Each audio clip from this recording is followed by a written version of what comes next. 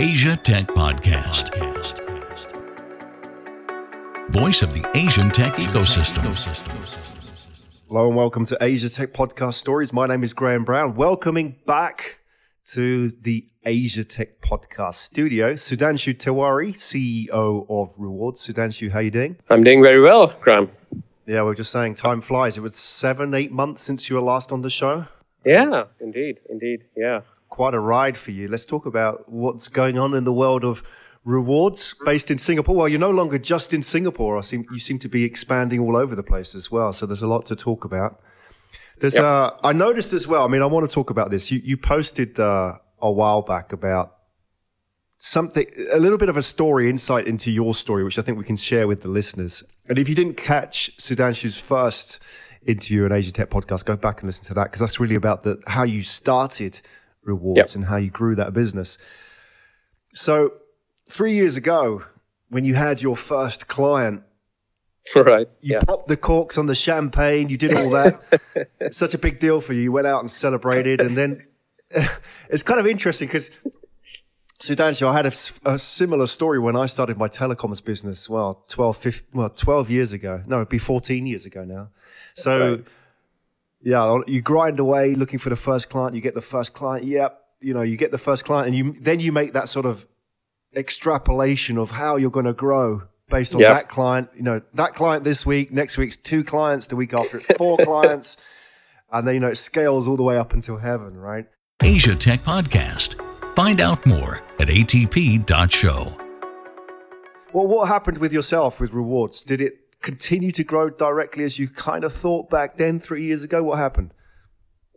Not at all. That's what I was posting, right? It was a learning, big learning for us, right? So, this client, I'll share with you our numbers to give a perspective. So this was our first client, and it was a big client. I do not deny that client is still with us. So it's been 4 years; they are still with us.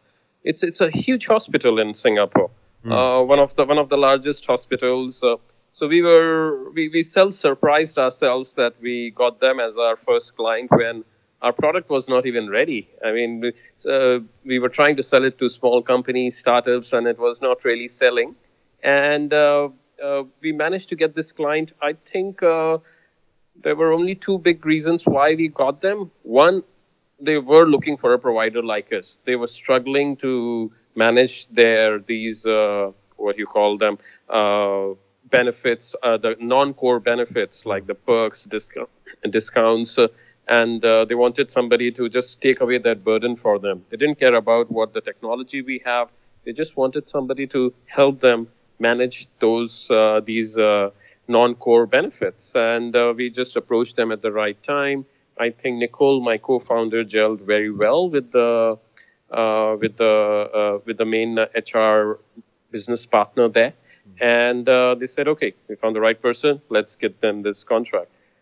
And we were very happy. I said, okay, we have cracked one of the biggest hospitals in Singapore. Now we'll just go use this story and go tell all the other hospitals. And at least we can capture all the other hospitals in the next 6 months. And we were gung-ho. For us, that one client was like a whole validation done. Our product works, our business works. We will build our product from here and our clients. So I threw a big party for everybody. Celebrate the moment. We all have been working for last 4 or 5 months, trying to source for clients, trying to build this product. So whole tech team, business team, it was just me and Nicole that time. And it was mostly technology product team. So we threw a party. Everybody enjoyed. I think the cost of the party was almost half the revenue we were going to get from this client. Doesn't matter. You'll get another one tomorrow. Yeah. Wow. And especially when you didn't change at all. Next week after week, months after months, we worked a lot on this first client, and they helped us improve the product. They were great, but those next few hospitals or next few clients didn't come for next 6 months. Wow. When you sell to a hospital, that kind of client, I can understand where you're coming from, because you would assume that hospitals just look at each other when it comes to making these purchases. So if that hospital buys from these guys, they will buy from them as well because they're quite conservative. So that's quite a natural assumption to make. And you would have thought that, if one hospital bought... I think there's a lot more nuance to it. I think B2B selling, the business where we are in, it doesn't work like that. Right. Even if you have a product and a need, you need to find the right person to sell to. That after you have found the right person, you should gel with that person. After that, that person needs to have budget for it. And even if you have budget for it, you have met the right person, you have the right fit. Maybe the timing is not right. I have just launched another HR system. I cannot launch this right now. So I think there are just too many other factors in play, which we as novices, first time entrepreneurs in the B2B space didn't take into account. Right. Very interesting learning experience for you. I spent as I said before about the telecoms business, I spent a lot of time selling to telecoms operators, so mobile networks, which are not too dissimilar to hospitals. A lot of them have come from public sector. So, they're organized, the older ones are organized in a very similar way. And I found that in many ways, the sales process is very complicated because it's a little bit political and you've got a lot of people involved in that process. And it's not very clear. I mean, if you go to a traditional startup, you know exactly who the guy is that started that business and who makes the decisions. And often it's two people like yourself in rewards, for example. But in a hospital, you could be dealing with many departments and committees and so on. How did you find that? I mean, as an entrepreneur, did you find that frustrating or did you sort of like change your mindset when it came to dealing with these large organizations? I mean, we have been doing this for 4 years. So I think in the B2B space, we have wealth of knowledge in how do we approach a deal and how do we approach medium-sized organizations to a large-sized organizations. And what do we have as part of our sales organization, now we have decent sales organization. In Singapore, there are at least 4 very senior sales guys supported by junior guys. We know that it takes time for at least there is a bedding phase of any salesperson, the top-notch salesperson of at least 6 months to 1 year to be able to become productive, because wherever he comes from, especially our rewards is a very niche market. It's not like selling cars. For us, the person has to come in, understand our product, build his network, build his relationships. It's more often than not, I think product sells. Product has an appeal. There is no doubt about that. And with which we have proven it over 4 or 5 years with the number of clients we have that across locations. Every country, we are now in 11 countries. Every country is at a different maturity stage. And we know probably which product will sell where, at what stage, where we need to wait, what kind of clientele we need to go for in each country. Having said that, more than the product, it's the connection with people buy that salesperson's honesty, how well he will work with them in the B2B space. This product is perhaps secondary. Primary is your relationship with your client for us. How well you gel.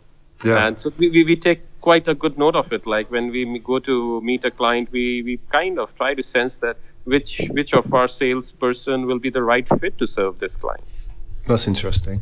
So do you, when you're building your sales team, do you recruit your salespeople on the basis of they already have connections within the industries that you're trying to get into? Or, because, those guys are expensive and they want the right package, right? The right rewards, so to speak. So they are expensive, especially in Singapore. If you ask me in Malaysia or Indonesia, very cheap. And for us, but Singapore, and the key thing is Singapore is the headquarters. So a lot of Southeast Asia decision-making happens out of Singapore.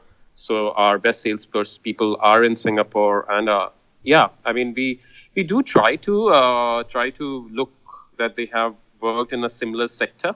Whether because we have a lot of insurance companies as our clients. So if you have experience in insurance, that works.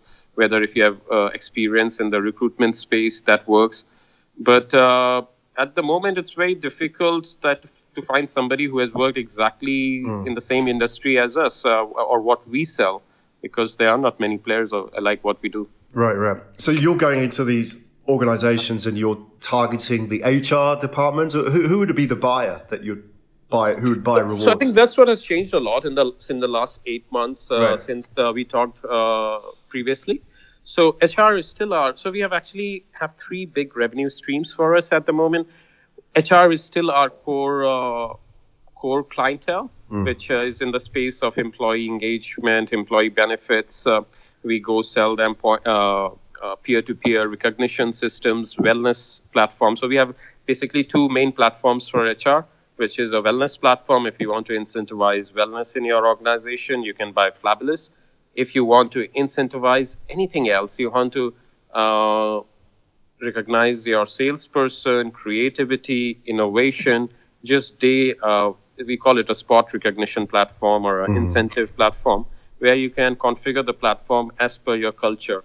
You can let employees appreciate other employees. You can let supervisor appreciate anybody in the organization, department head. So that we call Sarah points. And when you appreciate and you earn these points, they are actually as tangible as dollars. So you can redeem it in Singapore, like the best supermarket, or in the departmental store. You can redeem it electronically. You get those QR codes, barcodes, which can be redeemed to buy from grocery to a TV or iPad. So depending on your points. So those platforms are for HR, but the recognition platform, we have tweaked it and we are using it as a Salesforce incentive platform. I'll tell you a very great example of it, which is where we are now. So in the Salesforce where we are expanding is there's a company called we haven't declared it on the social media, so I'll just keep aside the name. It will probably come out soon. This is one of the largest eye glassware company. Almost any brand which owns it owns almost 80% of the market in the eyewear. Now for them, whenever they're shopkeepers, so they sell their glasses at retail shops, which are owned by distributors. So whenever a shopkeeper sells their brand, they get incentivized through us. So they scan their receipt. We use AI and image recognition to automatically map the values, that it is the correct receipt and everything matches. And we give them immediately points which can be redeemed at the same way, in whether to buy an iPad or buy groceries. So this is our Salesforce incentive solution. So we are used by Prudential, which we did announce recently, where they incentivize their sales agent for selling, for attending road shows, trainings, and in the future, maybe even selling policies. So this is a second stream where we are going into incentivizing distributors, resellers. In this case, we don't work with HR. We work with the sales and marketing head, channel partner head in a company like iGear, who's managing all the channel partners. And our third area is actually consumer loyalty, but also not consumer loyalty directly. It's through B2B2C. So a good example of it is AIG. AIG, this insurance company, they have a driving app. Now they want to incentivize their drivers to drive safely. And before they worked with us, the only incentive they can give is that at the end of the year, they will get some premium off their insurance, which now we have broken it down whole year. Like if you drive safely 5 times, you get those you get a Lazada voucher from rewards. So we have come up with this gamification on their app, which people don't want to download the app and wait whole year to track their safe driving and get some 15% discount then. But now they get incentivized on day-to-day basis, and these prizes and gamification, the rules of gamification change on a weekly basis. So we are that plug-and-play player into this AIG app. So this is our consumer loyalty space. So these are the 3 areas where we are operating. I think we are going through a very huge rebranding exercise right now. So you probably will see in the next 1 month, we launch a new brand with all the updates on the website. Well, there's so much to talk about. Let's unpack that a little bit, Sudhanshu. I want to dive a little bit into the sales side of things, because I'm a sales guy, You know, I spent a lot of my career recruiting sales guys, and, you know, that's not as easy as it sounds. You know, that's often recruiting and keeping talent in sales is very, very hard, especially when you sort of get beyond the entry level sales and you try and get talented salespeople who can perform. So why would, you know, why would I, as a company owner, want to reward sales guys with iPads and these kind of things rather than just hard cash? Because, you know, a lot of people think that salespeople are just motivated by cash. No, you're absolutely right.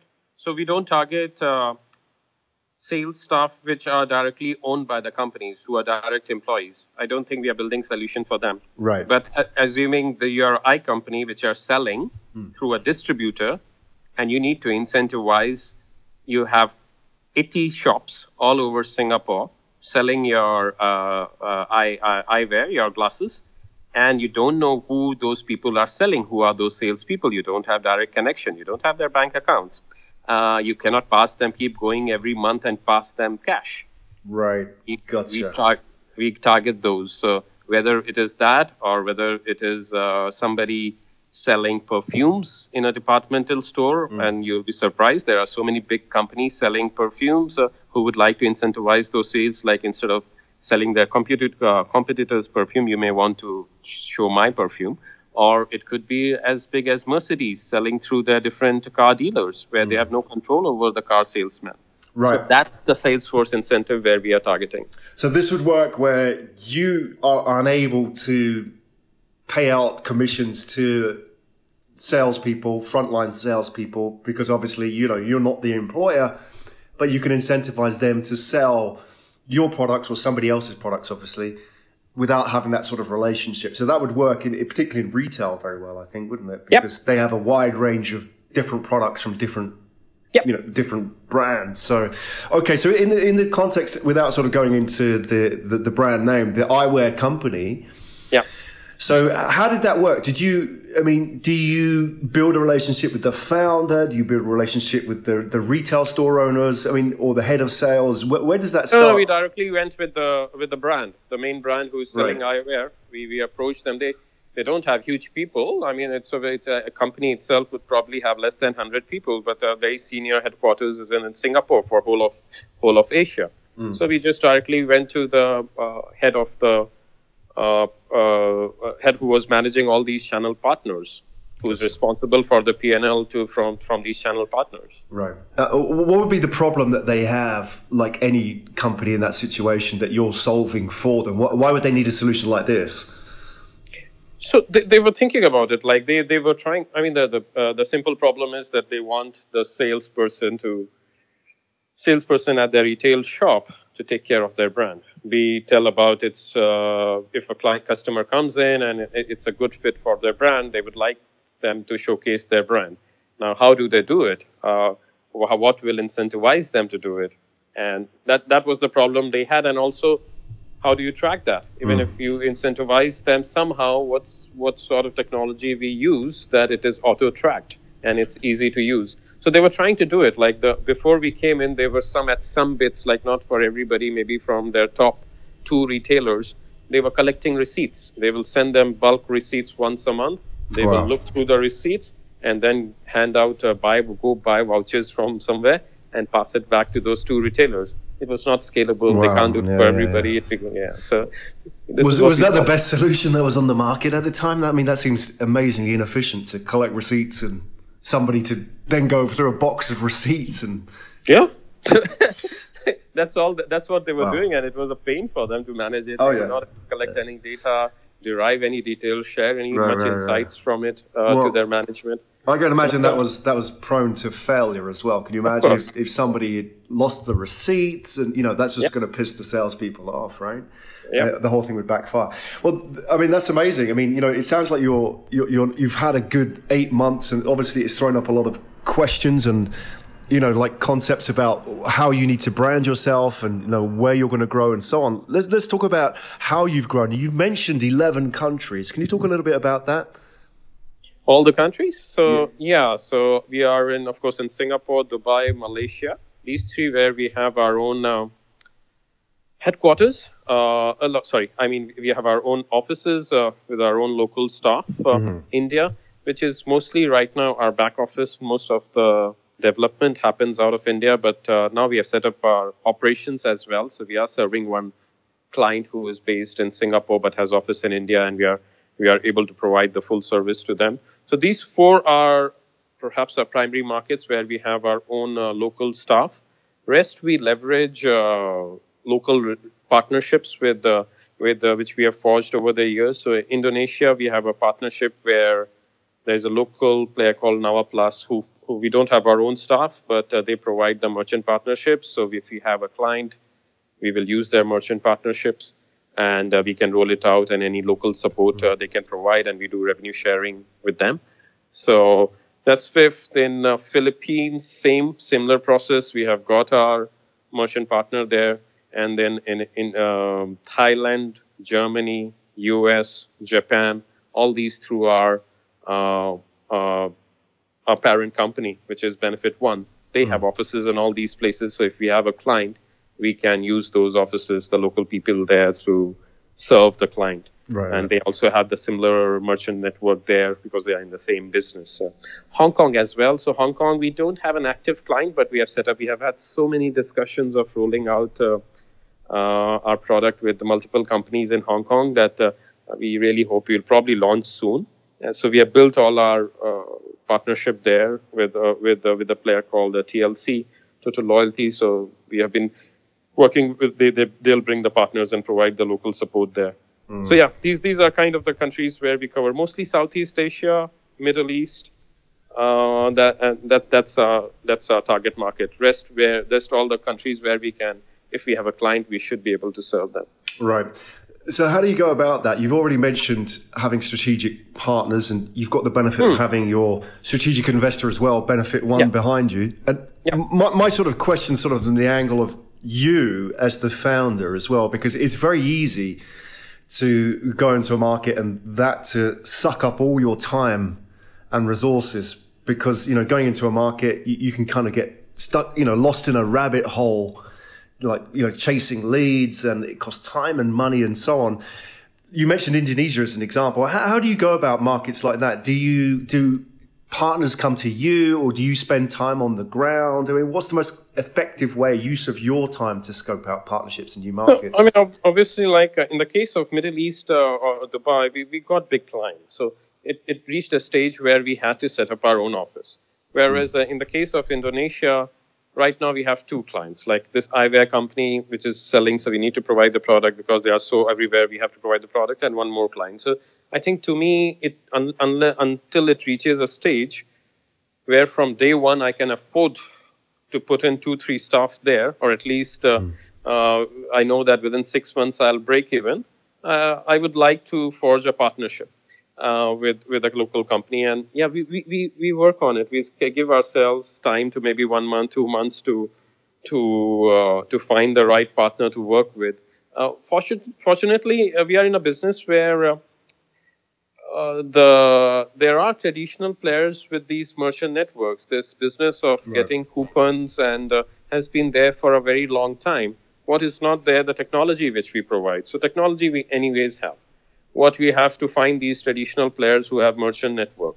I mean, the likes of coupons and the discounts and point rewarding using fiscal coupons has been going on for years.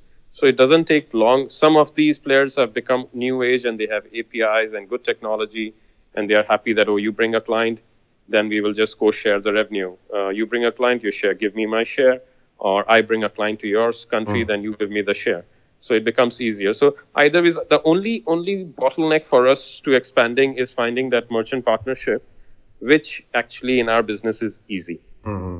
Yeah, they're established. I mean, that's key, isn't it? Because you're not having to go out and educate the merchant as well about how to do this business.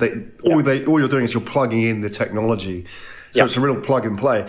I think that's a big risk, isn't it, for a lot of startup founders, is that when they expand, they spend their time educating markets, whether that be merchant partners or consumers. And I think that's a huge hidden cost that can sink a business, isn't it? But you have these established networks which you can plug into. So you go into a market where there's a client first, a paying client, and then that sort of pulls you into the market. You'd put in like your outpost first, or maybe you'd get a sales local guy. partner. Yeah. Okay. So first we'll work with a local partner for first few clients, and when I think it's more than 10 clients, that's the time to let's put our own person there, put 1, 2, or 3 people, staff, set up the entity, and make that big investment. I mean, even for our case, it will take at least 1 year to break even once you set up your own shop in a country. Right. And do they each have their own P&L when you set up a new? Yeah. Okay. Yeah. So I was just wondering about managing that, because I mean, you have 11 markets now that you're in. From your perspective, I mean, put the P&L aside for a minute. Let's talk about Sudhanshu Tewari, as the main focus here. I mean, how do you manage that? Because your time, I mean, forget about, the fact that you have to be sort of online 24 hours a day around following the sun. I don't. I still have off time. Well, I mean, talk about that as well. I mean, how do you manage that? Let's sort of look at that, because this is the challenge, isn't it? Because it creeps up on you. You could easily be following the sun, so to speak, and having that 24-hour online attitude towards running a business in multiple markets. Are you sort of consciously, ring fencing your time and how you manage 11 markets? Share your thoughts on that, because I think people are really interested, because it's very difficult to get right. I think one of my strengths definitely is I do delegate, and I do trust the people to do their job. So I mean, once it is assuming that there is this one client which is across 6 countries, and we have the salesperson who has won it, and he's working with one of our own account managers. So there are 2 people who will probably do it. I mean, I trust them; they will do a good job, and I don't. And once a while, everybody fucks up, including me. We will always do a big mistake. I think I'm fine with that. I think I let people make the mistakes, and we have a good chat about it. What do we learn? And I think if the mistake happens at the end of the day, the buck stops with me. So I'll have to go back and say sorry and apologize to the client. But that doesn't take me from trusting that person again. I mean, I've hired him. I know. I mean, we are doing great. I mean, and it's doing great because we have a great bunch of people. So I think a lot of it comes from delegating down to the senior people we have in the team now, and training them to do the same. I think I am good at that, but I'm sometimes where we get the bottleneck from growth is like where I feel a middle manager or a salesperson. It's just too controlling. They are not delegating enough, which sucks up a lot of their time, which prevents the company's growth. So I think that's the thing. That's the stage where we are in our growth, like where I have to train them to be let go, let people make mistakes and learn under you, and so you can move up. Yeah, this is the challenge, isn't it, with salespeople? And I say that being a salesperson, so I feel I could talk a little bit about our weaknesses as well. Is that we're really good at selling, but often the best salespeople aren't very good at managing. The ones who are good managers aren't very good salespeople. Yeah. So there's that balance, isn't it? I mean, how do you sort of, when you recruit and build your company around that, what are you looking for? Are you looking particularly for, like sales managers, because there's a type of salesperson who, sold from the ground up, isn't there? Who, they started out selling, knocking on doors. That's what they lived and breathed, and they were very, very good at that. And sometimes, when you promote them into a management type position, they kind of lose their way a little bit, don't they? Because they're actually very, very good at generating money for a business. And I prefer that they sell rather than. So a lot of times they want to manage the relationship with the client too much and do all the mundane job of replying to every email or providing every. So I think they should focus on what they are good at. Focus on sales, and because they feel that the relationship cannot. Salespeople are very positive about the relationship with their clients, and they don't want to let go. Everything which the client asks, I'll do it. Which is what I have to train them to start handing over and focus on selling. I mean, to your earlier point on how we recruit, given we don't have a precedent, we don't have a lot of competitors of what we do, to just go back, you brought so much P&L to this company, we should recruit you. I think what I personally recruit is I recruit on your story. Like, what is your story? Like how hard times you have been through. I'll tell you, our last salesperson who has been amazingly successful for us. This guy is from India, and he moved to Japan, a very remote part of Japan, for his university studies. And in that part of Japan, there was no other Indian there. He was only guy. And he had to learn Japanese while studying. He had to learn not even just speaking, writing Japanese. He joined the first company as salesperson in a very, very typical Japanese company. Wow. Where nobody ever speaks, and even emails are not in English. Nothing is in English. And he survived there, and he did very well. And once he told me the story, I said, "Hyatt, you're the person for us. We need such kind of people with such spirit." What was it about his story that particularly attracted you? That he could adjust. He could face any adversity, any calamity. He can solve it. And that's what we face every day. Well, I think that's particularly relevant, isn't it, for a startup?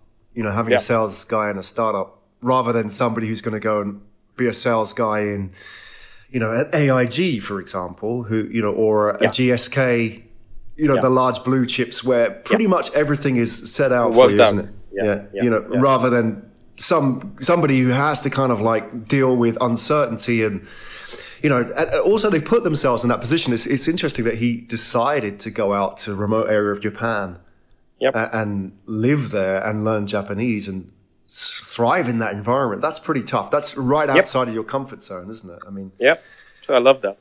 Yeah, exactly. I mean, that's a rare find as well. I mean, how did you find him? I'm lucky people find me. But how did? Okay, so I'm asking the question for those people who are listening and thinking, how do I find a sales guy like that?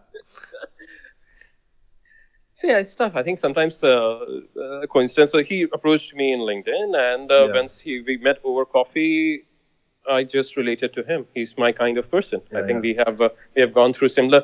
I don't know. I think I'll give you advice probably since you're asking. Is like maybe as you're saying in LinkedIn, you read some message about me. I'm very honest on LinkedIn. What I write, it's something which I believe in. Truly, I write that. So. Maybe if you write that, people these days, content marketing salespeople, everybody is on LinkedIn. They read about you. They know the character they may relate to. So if you interview this salesperson, and he may have read something about me and then approached me. Yeah, that's really important, isn't it? And I sort of draw this back to the original conversation that we had, which was today, which is about that first client that you had and, you know, popping the corks on the champagne, having the party. You posted that on LinkedIn. And I think, you know, founders have to realize that they're selling as well, you know, that everybody's in that process of selling their story. And you talk about storytelling as well. You know, Sudhanshu, by putting your story out there, and as you say, you're quite open and honest about it, that you are selling your company, your story, and that attracts people, like-minded people, doesn't it? I mean, that attracts people who maybe maybe they consciously don't think it, that, oh yeah, this guy's got a great story, but they just kind of feel that connection, don't they? And they feel, I think I could fit in with this company and this guy, you know. But, you know, if you don't put your story out there and you're honest about it, then you'll never attract these people. So I guess that's what's kind of attracting people like the sales person. You summed it exactly right. Yeah, and putting it out there as well. So, I mean, how many people do you have now at Rewards? Around 35, but not all in Singapore. So Singapore is like 1/3 of it, around 13, 14 people in Singapore. Then almost same amount in India. Same number, sorry, and around 3 each in Malaysia and Dubai. Right. So let me share a story with you quickly. I had go back to my telecoms business. We got to 35 people, interestingly. Mm-hmm. So that was the magic number. And we had, similarly as well, we had 10 to 12 in the UK, which like Singapore is an expensive place to have an HQ, but, you know, necessary, right, for relationships. And we also had an office in India. And then a few sort of dotting around who were sort of, you know, they were freelancing or, you know, they were working virtually for us. You know, and I was the founder of that business. And I think, you know, where I went wrong, and maybe what you're not doing, but it's just interesting to get your opinion on this. Where I went wrong is I spent too much time managing all the people in the business, you know, and I thought that was my job.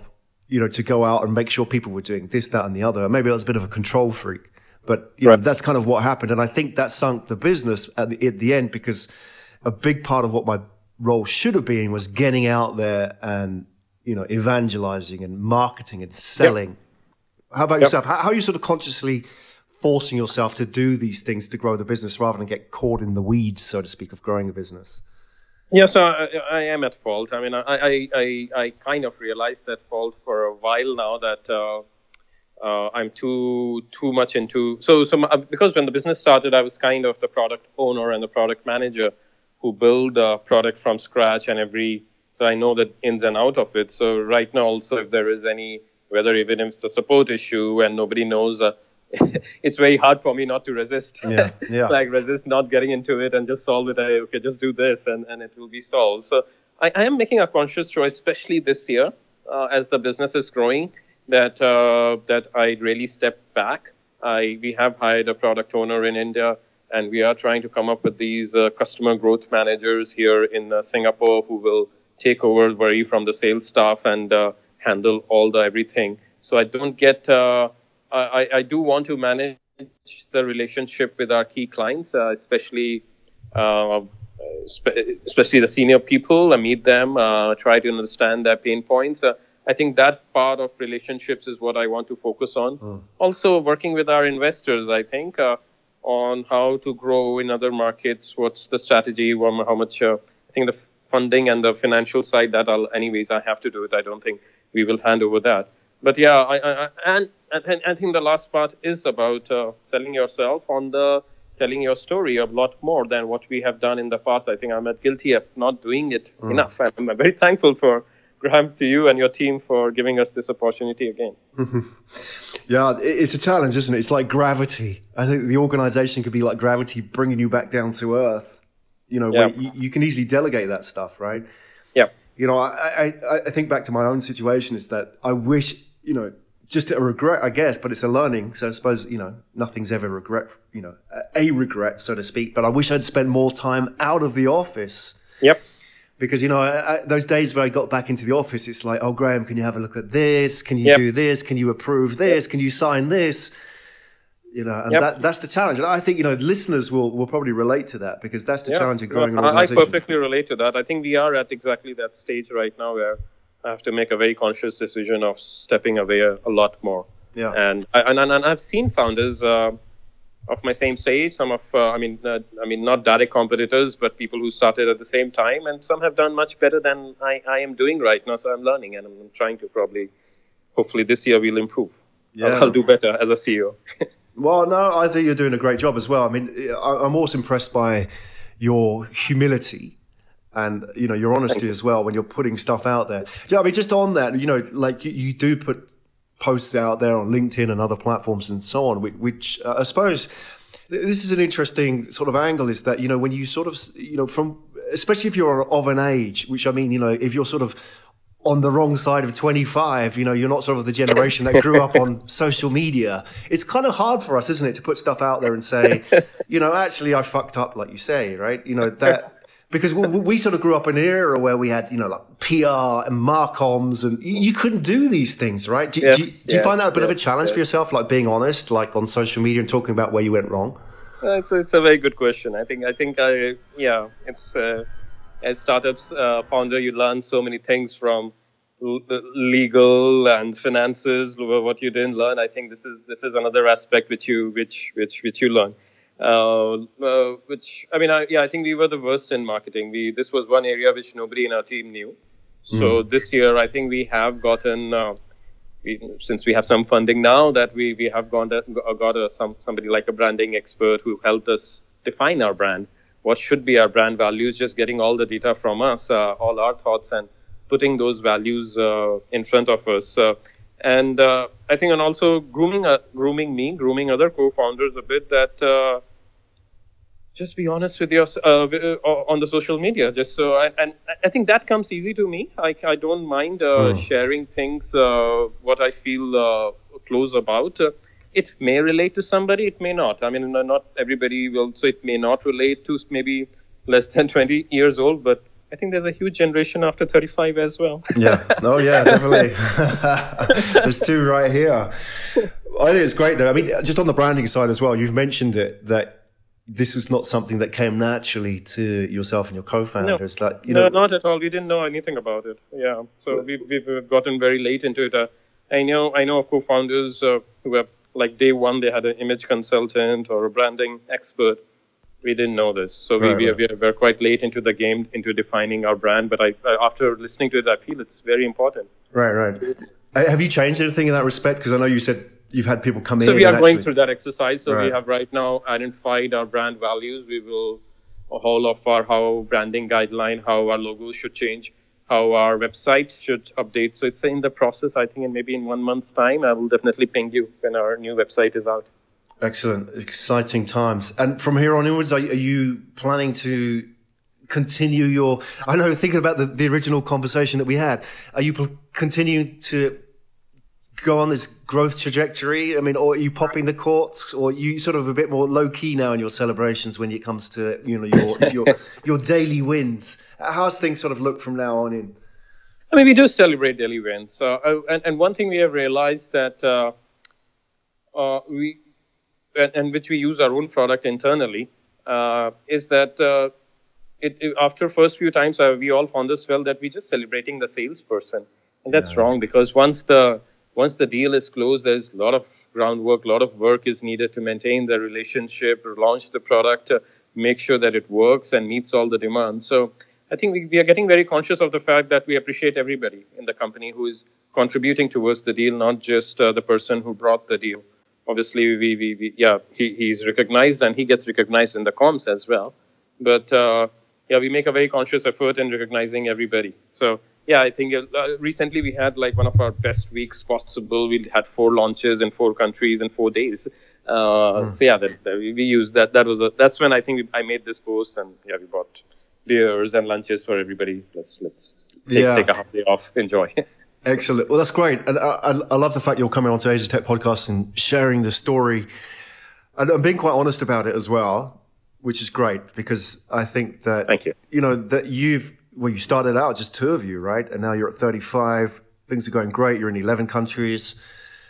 And, the challenge is always for any kind of founder to look around and find what kind of options are available. You look at the role models out there, and there's often a big gap, isn't there, between being just like a 2-man startup going through the accelerator or just starting out on your own, and then, looking at the mega stars, the superstars of the startup world, the Jack Ma's and so on. And people don't really sort of have many options in between, do they? It's either being the Hollywood celebrity of the startup world or being nobody, right?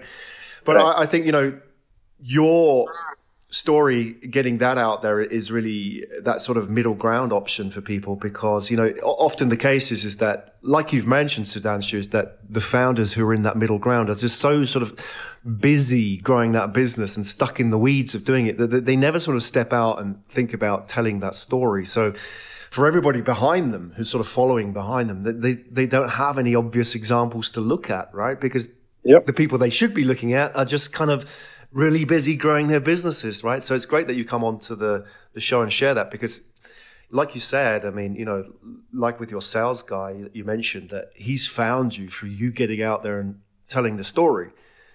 Often making that connection is very hard, isn't it? It's because it's a very long-term investment, but I think that this is something that founders should be doing all the time, getting out there, telling your story, being honest. And it's not necessarily a story about the product, it's a story about you. Like you said, when you asked your sales guy, isn't it? You're interested about them and what they've done and what they've overcome, not necessarily their domain knowledge as well. So thank you so much for coming on the show today and sharing that with them. It's a real pleasure. Same here. It's lovely talking to you, always. Excellent. And 6 months, well, maybe 8 months down the road, let's get an update as well and see where you are. Fantastic. Sure, we'll do. Let's do that. You've been listening to Asia Tech Podcast. Find out more at atp.show.